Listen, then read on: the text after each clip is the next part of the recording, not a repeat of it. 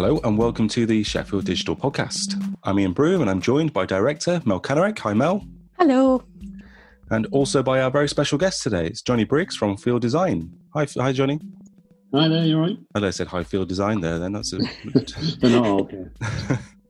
And Field, of course, are co-producers of the Sheffield Digital Festival, which we would all be recovering from right now if it weren't for the coronavirus crisis. As yesterday, as we record, would have been the main event, which is a bit sad, but we've got you here to chat anyway. Where should we start? Let's talk about how things are going with you. So maybe a very brief introduction to Field and kind of what you do, but also how things are going with you at the moment. Yeah, Field are primarily a sort of multifaceted design agency. We deal with brand projects through to medium-sized digital projects, I would say, ranging from web builds to AR to where they cross over in museums and galleries and places like that. So yeah, we do quite a broad range of stuff, but it's always design-led. I would say that's kind of what defines us. And yeah, we would have been busy and recovering today, but yeah, back to the day job, I would say, rather than enjoying the festival, which is a shame, but it will happen when appropriate. Yeah. So how are things going for Field generally at the moment? I would say the first couple of weeks, sort of late March, early April, it was a bit unsettling, to say the least. We got everyone back home with computers, and fortunately they've all got decent broadband connections, so we didn't have too much to worry about. But yeah, we a lot of jobs just disappeared off a cliff the first couple of weeks. We were working on a lot of exhibitions and museum projects, and they suddenly went very quiet. But I think everybody went very quiet for a couple of weeks, not really knowing what to do next. But since then, I think quite a lot of those projects have reappeared in a different shape, I would say. The exhibitions have all been delayed, but they're still there. So it's quite exciting stuff to do next year that we were halfway through. And a lot of the stuff we usually do for colleges and universities and around degree show time, they're all going online. So the stuff we would have been doing physically has turned into web delivery, really. But it offers different opportunities and in some ways creates a legacy document for what we're going through now. It will be very much a time capsule, I think, some of the things we're doing, whether it would have been in print or whether it would have sort of been delivered as a web project. So I think that's how things have shifted. Yeah. It's really interesting, the idea of the work still being there. So if we're going to get brutal, like the budget's still there, but actually what you've been asked to do quite different. How long did it take the clients to come to that decision? And it sounds like it's quite handy for you to be quite a multidisciplinary organisation to be able to go, yeah, okay, well, we'll do this other thing instead. Yeah, I suppose one of the challenges is to let the people you already work with, who know you for one thing, know that you do other things as well, because sometimes in their minds, they understand you as a print design agency or a branding company or somebody who does marketing campaigns or whatever that might be, but they don't always, unless you're explicit, you say we do this, and this, and here's a big list of stuff we do. They don't always think that you do the other stuff. But yeah, the one project or the couple of projects we're talking about for universities, so they were just about to get to work on their yearbook, which is something we do for them every year for the RCA Interiors course. And their first instinct was, well, we won't need the book this year because we're not having an exhibition. But I think conversations happen over the first 3 or 4 weeks and people start to form new ideas. And yeah, another conversation happened maybe 2 or 3 weeks ago that we were going to do it differently. And for the students, it probably is a different experience, but they would have had a book to take away, but now they'll have a longer lasting presence online, I would say, and more personal profile from what we're going to do. But yeah, it's just about being agile, I guess, and not in the coding way, but just in the way you respond to problems. think that's what design agencies generally do, don't they? They sort of respond to problems or respond to things happening around them where they look for a creative solution. I feel like it's this situation has potentially shown a lot of organizations that wouldn't typically ever consider doing so much work remote or digital versions of things, like you say, an exhibition in this case. I think it's forced people into thinking or seeing what's possible, because there's been no other choice. So you're like the first, well, we just won't have a book. But actually, after a couple of weeks ago, there was a realization that this is going to be like this for a while. So you kind of got to do something. And then because we're in this position, and I don't know how much persuading you had to do or whether it came from them in that particular case, but this idea of like understanding what's possible, I think, is something that is probably going to change forever. Yeah, I would say it wasn't about persuading, because I think we were very understanding that this is not a time to go knocking on people's doors and say, why aren't you doing that anymore? Because they've got their own stuff to deal with. Their day job probably changed as well. So we were very much sort of let's get our own ship in order and make sure we're prepared and make sure we're doing all the things we normally do to keep our studios and the people who work in the studio happy and try and get their work environment right, first of all. And yeah, our first point of focus was, well, let's concentrate on our website a little bit more and get some new content on there. So there was a bit of a dip at the beginning. So we've managed to do that and sort of refresh the website in the interim as well. So yeah, it allowed us to do a bit of housekeeping, I would say, in that first couple of weeks where everyone was just a bit unsure. There's still a lot of uncertainty around, but I think people are just trying to kind of figure out their new way of doing things. And yeah, so there's been some new projects that have arisen out of this, as well as some of the bigger event-based stuff's gone away, and projects that have been sort of stalled for a little while because generally people want the project but they don't have time to write the content or get their team together to work on that particular project. A lot of that stuff just reared its head again, starting to happen now. Yeah, I've seen that as well. It's we've sort of been through a bunch of phases, haven't we? There was the initial sort of shock and, oh my goodness, how do we deal with this and how do we rearrange how we work?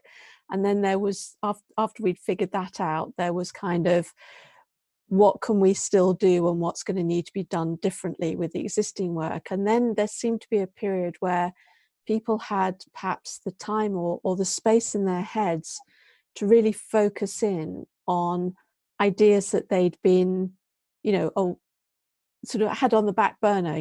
I need to get to that. I want to think, but I'm not going to do it now because it needs too much thought. And they were actually able to focus in and look at those ideas in detail and then start to think about how they'd move them forward. And I've been pulled into a couple of things that are really exciting, which I've been kind of waiting for other people to say, yes, we've got time to think and pay attention to this. Have you seen that same kind of focus coming through? I would say so, yeah.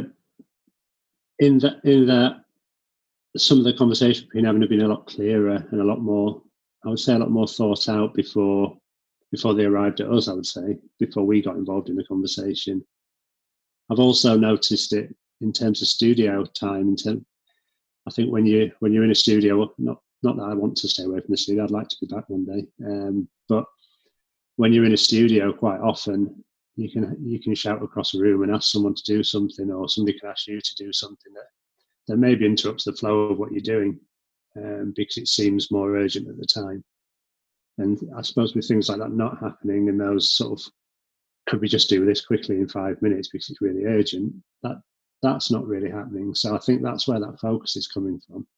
I think it's I've got this job to do and I can focus on it. It's unlikely the phone will ring. I will still be getting emails, but I can compartmentalize them.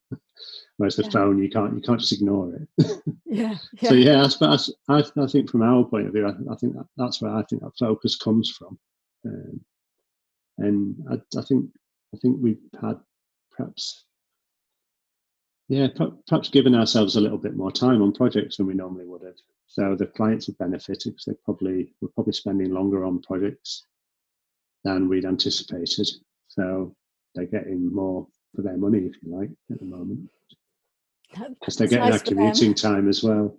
Yeah. It's that old over-servicing trap that you don't want to fall into. But yeah, I really hear what you're saying about having thinking time. And I was interested, you sort of mentioned that as creative people working in the creative industries, kind of our bread and butter is thinking our way out of situations, finding a problem and then thinking through it and coming out the other side. And if ever there was a situation that required some creative problem solving, this one's it. An awful lot of people are really rising to the challenge at the moment, and it's exciting to see what they're producing, what they're making happen. You mentioned to me when we were chatting separately yesterday that there are a couple of projects that had come to you that were specifically related to COVID that wouldn't have happened without the situation. Can you tell us a bit more about those? Yeah, I suppose the main one to focus on really is something called ArtsDrop, which came from a previous contact where an organisation called the Creative Learning Guild in Calderdale. I think a lot of people are putting their resource online, but this one's a little bit different. So they work with sort of carers and underprivileged families and create resources that go online, which I think that's the bit that a lot of people are doing. But what they also do is deliver the art materials to the people that need them, so that if they can't afford them or they can't access them for whatever reason, they're making sure the two things synchronize, so that the workshops they're offering, they're not saying, "Oh, wouldn't it be great if you went and built a windmill," for example. They're providing the stuff for them to go and make what they're putting on their website. I think that's going live next Friday. So they're obviously taking a slightly longer term view on this, and I think in the current climate, not expecting kids to go back to school before September, I would imagine. So yeah, this is them offering this. They offer these services anyway, but with people getting harder to reach, I think they see this as a long-term vision as well as a short-term fix. And I think that's been the same with a couple of clients really, in terms of a shop site that we're building for someone who used to sell to the pub chains. So they're changing a part of their model to go consumer facing now. So that's something new that's come out of this as well. A little bit more of there's a commercial long-term project as well for an established business, but this is them sort of taking online a bit more seriously, I would say, and realizing there's a national market for a local company. So yeah, they're the two examples I could give. One very kind of very close to the current situation in terms of schools and resource, and one that's just about an established business thinking this may go on longer than anybody's kind of thinking at the moment. And even if it doesn't, it's made them think differently about their business. Yeah, I think it's really encouraging to hear, because when I'm in various city council and Sheffield City region meetings, and they're talking about our businesses taking this opportunity to think about what digital can do for them, it's always nice to have real examples that I can give and say, yes, well, I know that this company's doing this company's doing that, or this organization has pivoted in this way. And I think having those concrete examples, it's much easier for other people to imagine, oh, actually that might apply to my business as well. But you did also tell me about a really interesting little creative project for a billboard in London somewhere. Yeah, so we've worked with an organisation called Interior Educators for about almost since the beginning of Field, maybe 8 or 9 years. So we would have been we are celebrating our 10th year this year. It just doesn't feel time to celebrate it, so we'll kind of postpone that to maybe end of year, early next year. But yeah, we've worked with Interior Educators almost since the beginning, and they would have been having a show on the South Bank in the Oxo building, if you know it. But around the base of the Oxo building, there's something called the Coin Street Community, which do a lot of sort of they put a lot of social initiatives on in that area for the people that live there and the businesses that are there. But they asked IE to get involved in creating positive messages on this digital billboard that sits on Waterloo Bridge, and they consequently asked us if we'd like to share their space. So we've got 7.5 seconds to get a positive message across. But it's a nice thing to do, and I think it's the kind of thing that we like doing when we're not billing out work. It's kind of partly why we set up, really. Yeah. So yeah, it's a nice little project that will hopefully make someone smile along the way when they're on the bus.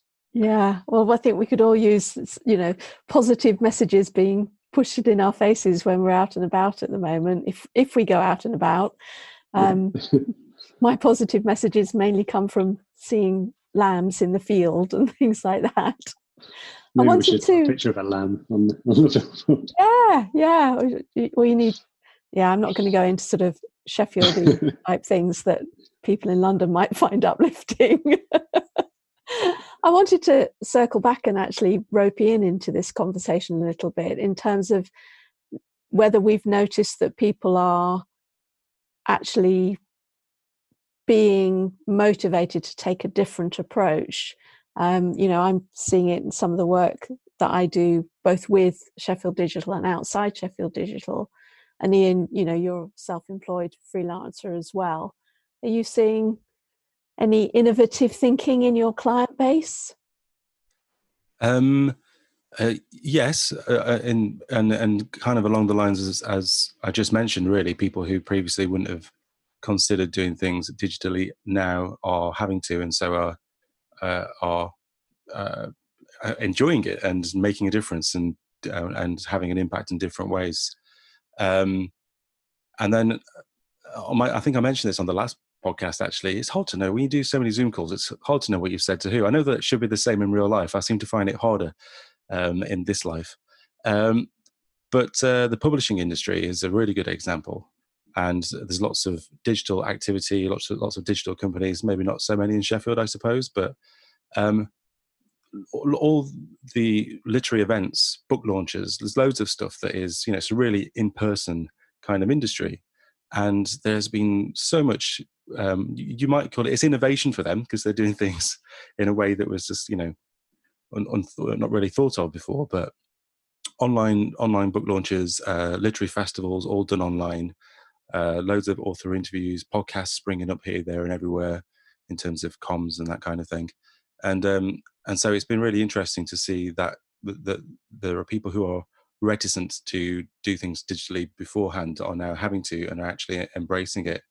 And in terms of if we bring that back to a client base kind of angle, I think that there is, as people who do digital stuff, the reality is most of our digital work comes from people who know about digital stuff and want digital stuff. These are not the correct terms, but you know what I mean. And so I do wonder whether, as the world now comes used to doing things online, it becomes much more of the norm the longer it goes on, and people have the skills to do digital events or production or whatever it might be, then at some point, if not now, having the expertise to show people how to do it and to provide those kinds of production services or build websites or membership sites. If you can't do things in person, maybe you can start making income in different ways through memberships or subscriptions or whatever it might be. That actually the digital sector might be able to make the most of that, I suppose, or help people change and get those skills that they're having to learn in a rush, to find a way to help them kind of get embedded, so it just becomes more of a normal life for those kinds of clients who you probably would never have considered working with before. I think you're so right. I think there's you hate to say there's an opportunity here in this really quite scary and difficult situation that we all find ourselves in, where people are losing loved ones and our health service is stretched and all of that. But I am having an awful lot of conversations about once we've done the taking care of things, and once we've dealt with the immediate emergency, and once we've figured out how we're going to support the people who are out of jobs, or the businesses that are in trouble, then it's really important that we look at where do we want to recover to. So there's been a lot of discussion about, we don't want to just recover back to where we were before, because we're not necessarily that sure that where we were before was such a good place to be. And you've seen the hashtag Build Back Better, and just this idea of, when we're talking about recovery, let's have a clear idea in our heads of a better position that we want to recover to, and think about how we might get there. And digital is just going to be such a huge player in that, and making sure that people don't get left behind in this, new, because they're not as well equipped to do digital things or deal with digital things. All of that's been talked about a lot at the moment, which I find really encouraging, because it's maybe stuff that we've paid lip service to as a society in the past, but not really done anything about. And now maybe we're actually going to start doing something about it. So yeah, sorry, I went off on a bit of a philosophical rant there, didn't I?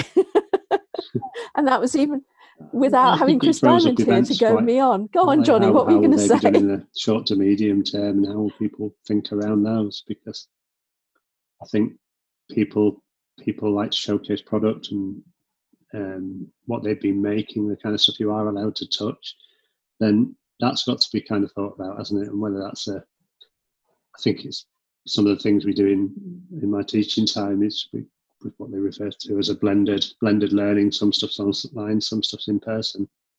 And I think that the model of that, or the shape of that going forward, is going to be a lot more. I think your small tutorial groups will still happen, but I think a lot of your lectures for the immediate future will be online.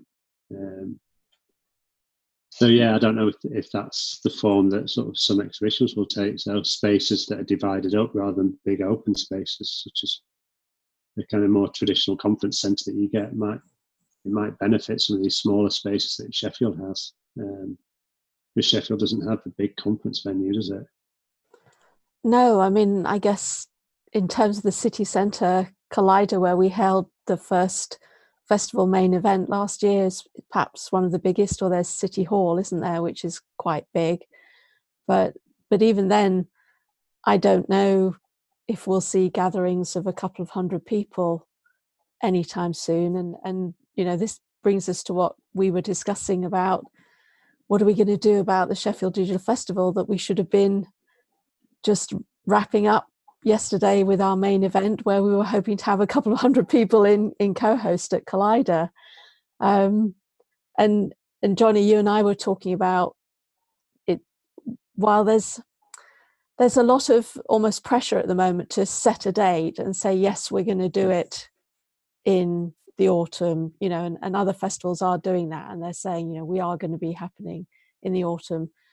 Just for me, I don't know if I'm super cautious, but it just feels a bit too soon to make that kind of commitment. What do you think? Yeah, I think it would be nice to do it in 2020. I think that would be as far as I'd be willing to go at the moment. Yeah.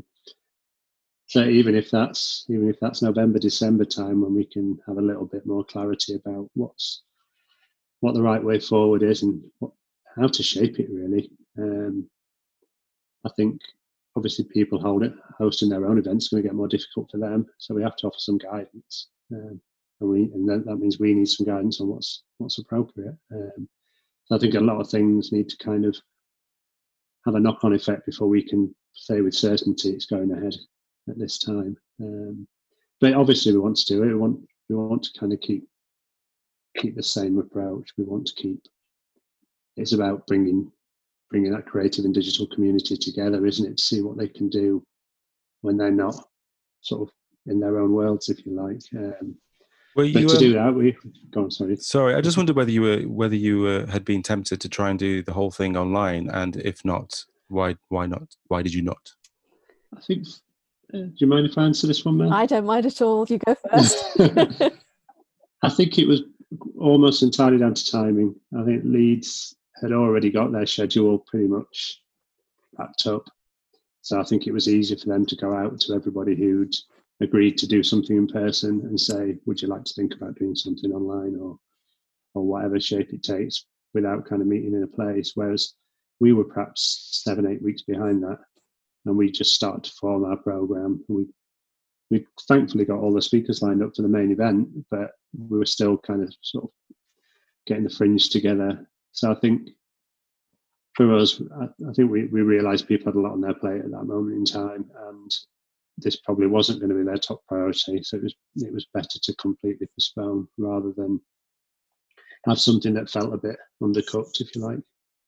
Yeah, I think we had such ambitious plans for this year and how it was going to build on what we started in 2019, but really take it up not just one level but several levels, and to sort of half deliver or kind of limply deliver on that ambition just didn't feel like something I wanted to do, apart from the fact that there was just so much going on and so much to deal with, that the idea of trying to coordinate and ask a whole bunch of people to put time aside, as you said, Johnny, to get something online, I couldn't find the capacity in my head to do it. But I'm, both Sheffield Digital and Field, I mean, we're completely committed to the festival carrying on and to doing something this year if we possibly can, although we don't know what the shape of that something will be. There is also a part of me that feels like, yes, we can do an awful lot online and virtually, and a lot of it works very well, but it still isn't quite the same as being in a room with other people. And for me, that was quite an important element of the festival, and of sort of showing that Sheffield had the clout to have that kind of event going on. Would you agree with that? Yeah, I would. And I think what pleasantly surprised me last year, even though it was put together quite quickly, was the range of people in that room on the last day that were from all sorts of different backgrounds, and that was the ambition. Really, it wasn't about being an echo chamber. It was about people who perhaps weren't involved in design or technology, want to see what was happening, what was possible, and through to sort of perhaps decision makers who were just there as an interested party to see, well, if this is what the city's doing, what more potential has it got? And I think you can only really do that when you get that broad sort of church of people together. And it might happen online in little sort of pockets or side rooms, but you won't get that sort of, for example, someone's parent coming up and asking, is this the right industry for my child? Or, those sorts of conversations, I guess. And you haven't always got the right answer for them, but you can have a conversation about it. Yeah, I thought that's what was really good about the closing event last year. And hopefully that scales up, whether that's several events or whether it's several rooms or whether it's time lapsed or whatever feels right, or whatever's going to feel right for the people who are coming to it as well. So yeah, I think that's why it needs to happen in a real world space, whatever shape that takes. Yeah. Sorry, Ian. Sorry, Mel. I was just going to say everything that you just said applies to me on a much smaller scale with Sheffield Content Club, so local meetup. And I've been beating myself up for weeks about having not really made a decision on whether I should try and do basically a Zoom version.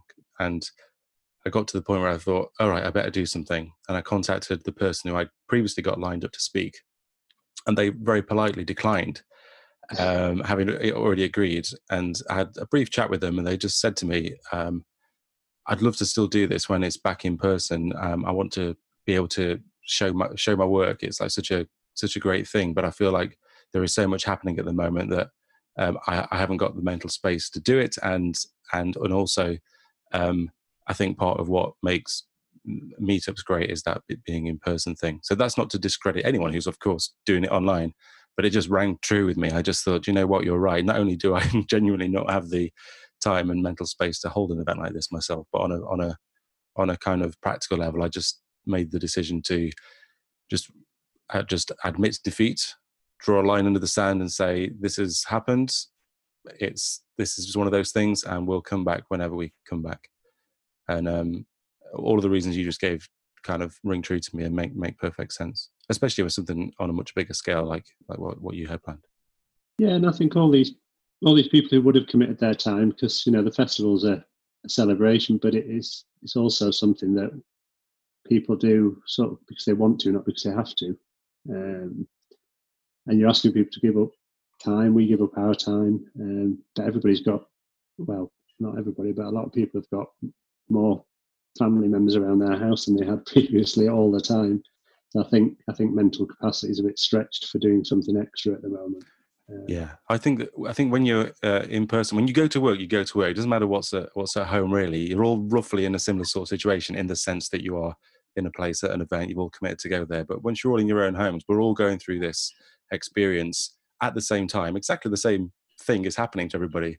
But we all have such different home lives and things that will impact us that we can't possibly understand what every other person is going through. The experience is weirdly shared, but also entirely different for everybody, depending on lots of different factors.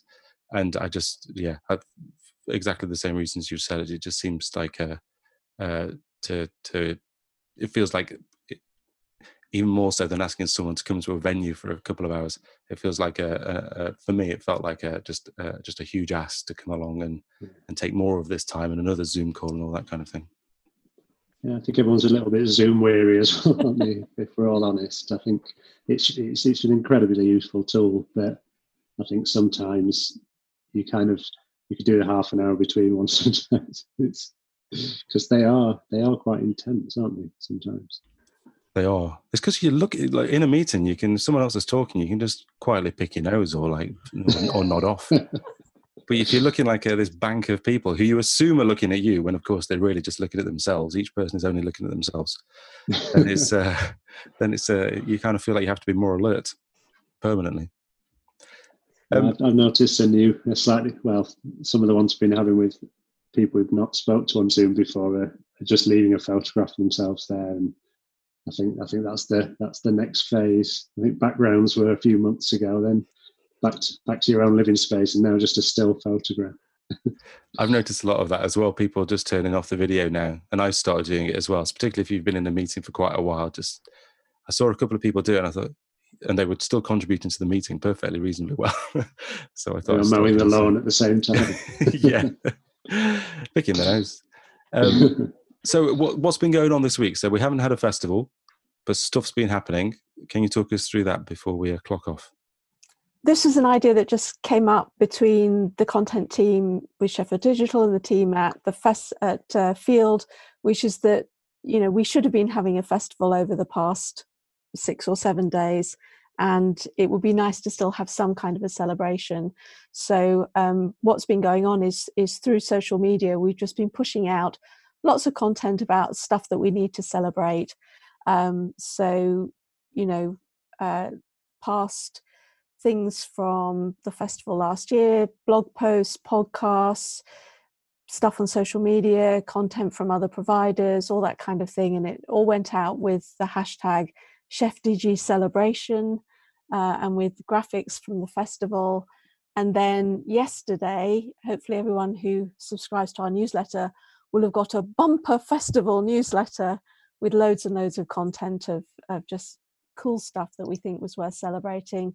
And just looking through it, I felt it made me feel really good and really positive to see that there is, over the past year, there's just been an awful lot to celebrate on the Sheffield digital scene.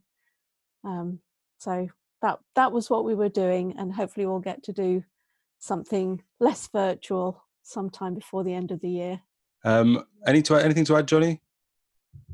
I'd like to, but I think I'd be doing Mel a disservice in that she put all that stuff together. Really, we helped make it look nice on this occasion.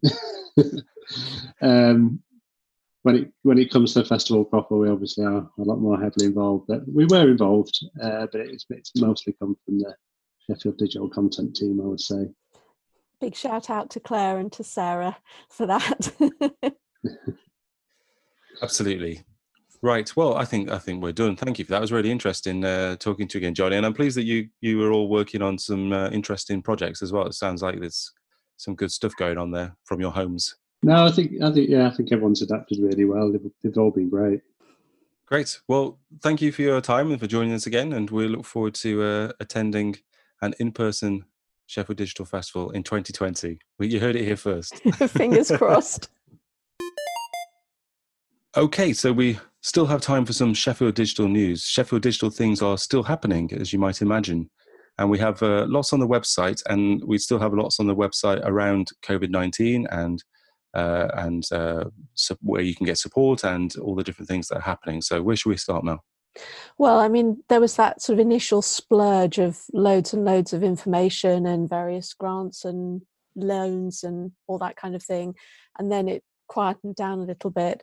I think one of the things that the digital industries were most worried about was that the grants that you got if you paid business rates didn't apply to an awful lot of people, particularly people in shared workspaces and co-working spaces.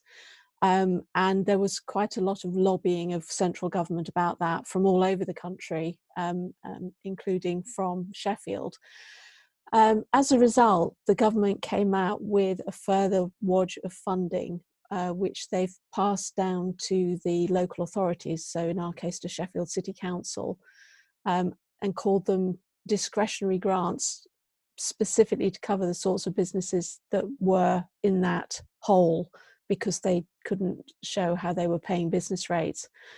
That sounds really great on the face of it, but there's a little bit of a catch in that the way central government have allocated it is they've done it as a percentage of what their original allocation for the business rates grants were to each local authority, but it's not based on just the original allocation, it's based on how much were you actually able to get out. So for Sheffield City Council, it's been quite a balancing act of working out exactly how much discretionary funding will they actually get from government, and then figuring out how best to allocate that. So that is all coming. I think, don't hold me to this, but I think next week there will be stuff published about how to access those discretionary grants.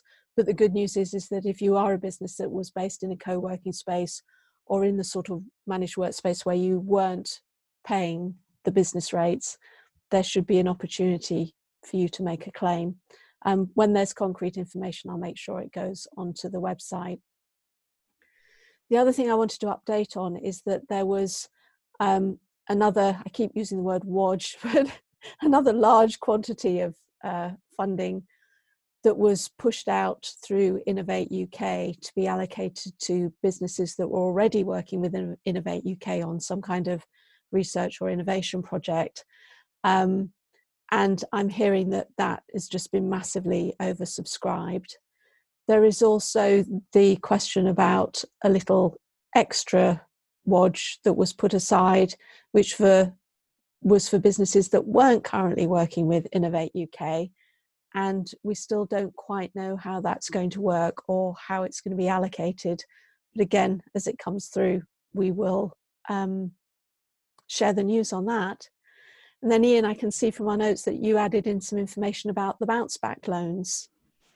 Yes, so so these bounce back loans, I think, apply to anyone that meets the criteria. But the reason I thought it was worth mentioning is because when we had our podcast with Shorts and Keebles, so right at the start of the crisis, really, when we realised lots of businesses were going to need support, we talked about people in our situation, actually, and we quizzed them live on air. Yes. This idea of the company of one, so people who are freelancers who run everything through a company, which you can do for various reasons.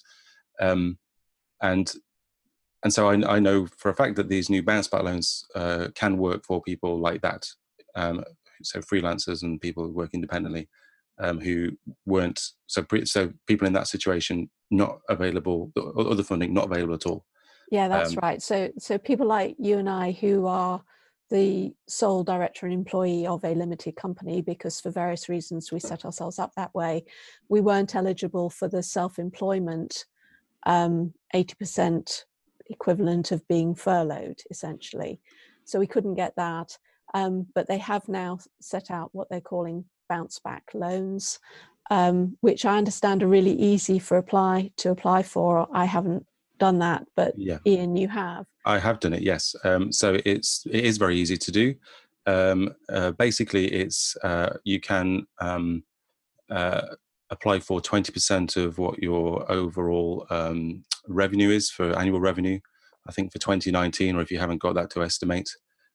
So you can apply for 25% of that, and it is interest free for a year. So the government effectively pay the interest on it for a year, and then after a year, it's 2.5% interest, which is obviously quite low. It's very low. And you apply through your bank if your bank allows you to do so. So I'm with Starling Bank, which is relatively popular, I think, with freelancers and what have you. And it all took hours, as in from the moment I asked for it to the moment it arrived in my bank account. It was hours. It was incredibly straightforward and easy to do. And so from a very personal point of view, for me, it just seemed like, whilst I've been very fortunate and managed to mostly be okay in terms of keeping work going, having that as a kind of a reassuring addition to my bank accounts over the next year without having to pay interest is like an incredible peace of mind. And all being well, we'll get to 12 months time and it'll all just go back to the government via the bank, and that's fine. But that is now available for people in that situation, but it's available for other limited companies too. You don't have to be a company of one to do that. Yeah, absolutely. And if you want to find the links of where to get more information about that and how to apply, they're on the Sheffield Digital website in the COVID-19 section. There's a page that has got the regular updates from Shorts in it, and I made sure that all the links and everything were in there, so you can find them there. Fantastic. And you've been on an exciting call today. Yes, so one of the many groups I've been pulled into because of the work that I do with Sheffield Digital is the Sheffield City Council COVID-19 Business Response Group, which is very interesting group with a mix of people from the public and private sectors, looking very much at recovery. How are we going to start to get back to whatever normal is going to look like in the future? And it's a very productive group and seems to be really coming together well, which is encouraging. But today we heard about plans for a gradual, safe reopening of Sheffield City Centre, which is really encouraging. And the plans aren't all public yet, so I won't go into detail, but I wanted to share the fact that, these plans are being made and they are very, very well thought through. And also for a marketing campaign to encourage people to come back, because it's not just a question of saying, here we are, retail is open for business again, and these are the measures we put in place for everybody's safety and well-being. But also there's a confidence issue around, encouraging people to perhaps come back when it's not been somewhere they've been for 10, 12 more weeks. So I want to let people know that work is happening, and that details, I'll certainly help share details as soon as I'm allowed to make those public.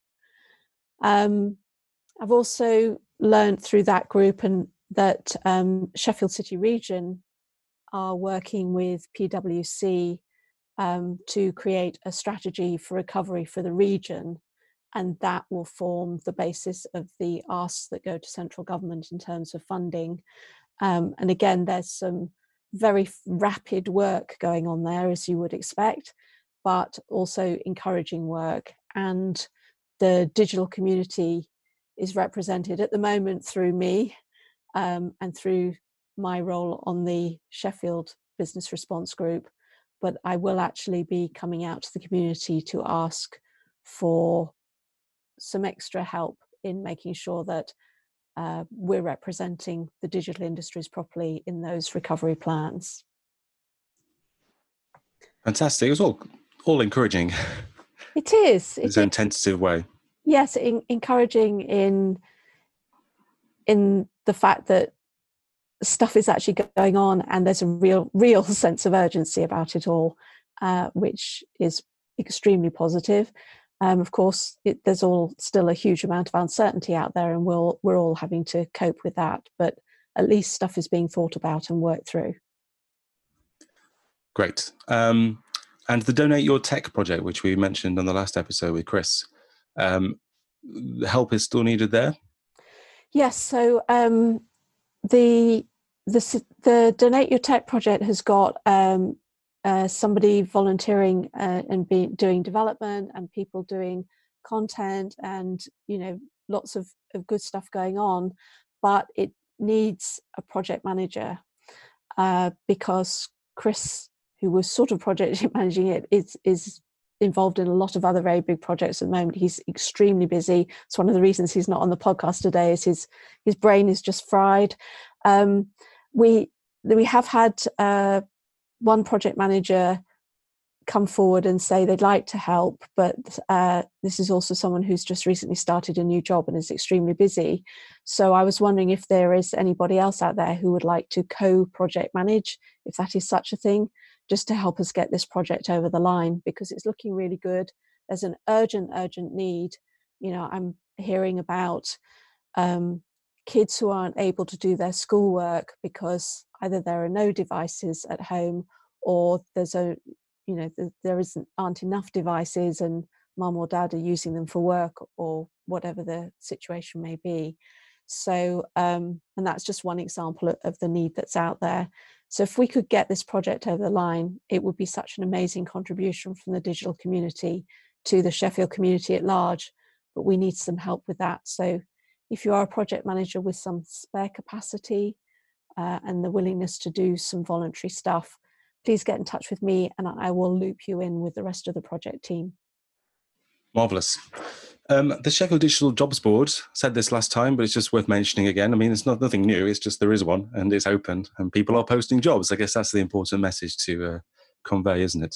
Absolutely. And don't forget that anybody can post a digital or digital related job on there. You don't have to be a member of Sheffield Digital. It's there to serve the community. So please do use it. Okay, time for some events. Events are still taking place too, albeit online. So here's what's coming up in the next couple of weeks. We have on the 27th of May, the Yorkshire Cybersecurity Monthly Meetup. There's going to be no problems with hacking Zoom for that one, presumably. The same not be now. On the same evening, it's good to know that even though we don't have the kind of restrictions of like event space and working around like, event restrictions and stuff like that, that we still book these things on the same day. We have the Sheffield Innovation Webinar, Leading Through Turbulent Change. That's also on the 27th. And also on the 27th, the UX Sheffield Online, the next one of those. On the 28th is the second Sheffield Collective online meetup. So that's the new meetup / organisation. Not quite sure what to call it really. From Sheffield, the Sheffield Collective. That's by James Marriott, and it's for freelancers to come and share their woes and share their successes and generally feel like they're part of a community. On the 29th of May still, this is the Sheffield Innovation Webinar. Oh, that's the same one. They're doing it twice. It's so good. That's marvellous. That's on the 29th as well as the 27th. And then if I just look on the Sheffield digital calendar, which you can all access whenever you want, as we go into June, we have the next .NET Chef, which is on the 2nd. And on the 3rd too is another .NET Chef. Now, they have question marks next to online. I'm not sure what their plans are. Do you think those events are question marked in general as to whether they're taking place? I don't know. If Sophie was here, she would know for sure. But we'll definitely make sure it gets updated so it's clear for everybody. Yep. So go and have a look at the Sheffield Digital Events calendar to find out. And then on the 4th, we have the Sheffield IoT meetup, which is about connected care. And that's about it. That's in the schedule. So still stuff to do, still places to go, people to see. And don't forget, if you run a meetup and you need some help in getting it up online, Sophie Wendell, our community manager, is here to make that happen for you. Indeed. And we have a couple of new members, which is always good to tell you about. On the company side of things, we have Pine Media. They joined on the 2nd of May, which is marvellous. And individuals-wise, We have Sophie Wendell. It's good that she's she's joined as well. She's a member and a key part of the team. And Emily Dryman as well, who joined on the 22nd of May. I've started doing the dates now, Mel. There's no real reason for me to do that, but I'm doing it anyway. I think it's lovely, and it's great to have new people joining. Really appreciate your support. Absolutely. And I think that's about it. Have you got any more to add, Mel, before I do the outro stuff? No, I just hope everybody is staying safe, well, and relatively sane. If you have good news stories that you'd like to share with the Sheffield Digital community, get in touch with Claire Fletcher, Claire at Sheffield Digital. She's always looking for content for the website and our newsletter. That's it. And if you want to subscribe to the Sheffield Digital podcast, you can do that in Apple Podcasts. You can do it in wherever you want, really. Wherever you listen to podcasts, it's absolutely fine. We've got no preference. And you can find out more at sheffield.digital/podcast. And we post all of these episodes to the website, so you can go and listen to the entire archive whenever you want. And I think that's about it. We'll speak to you next time. Bye for now.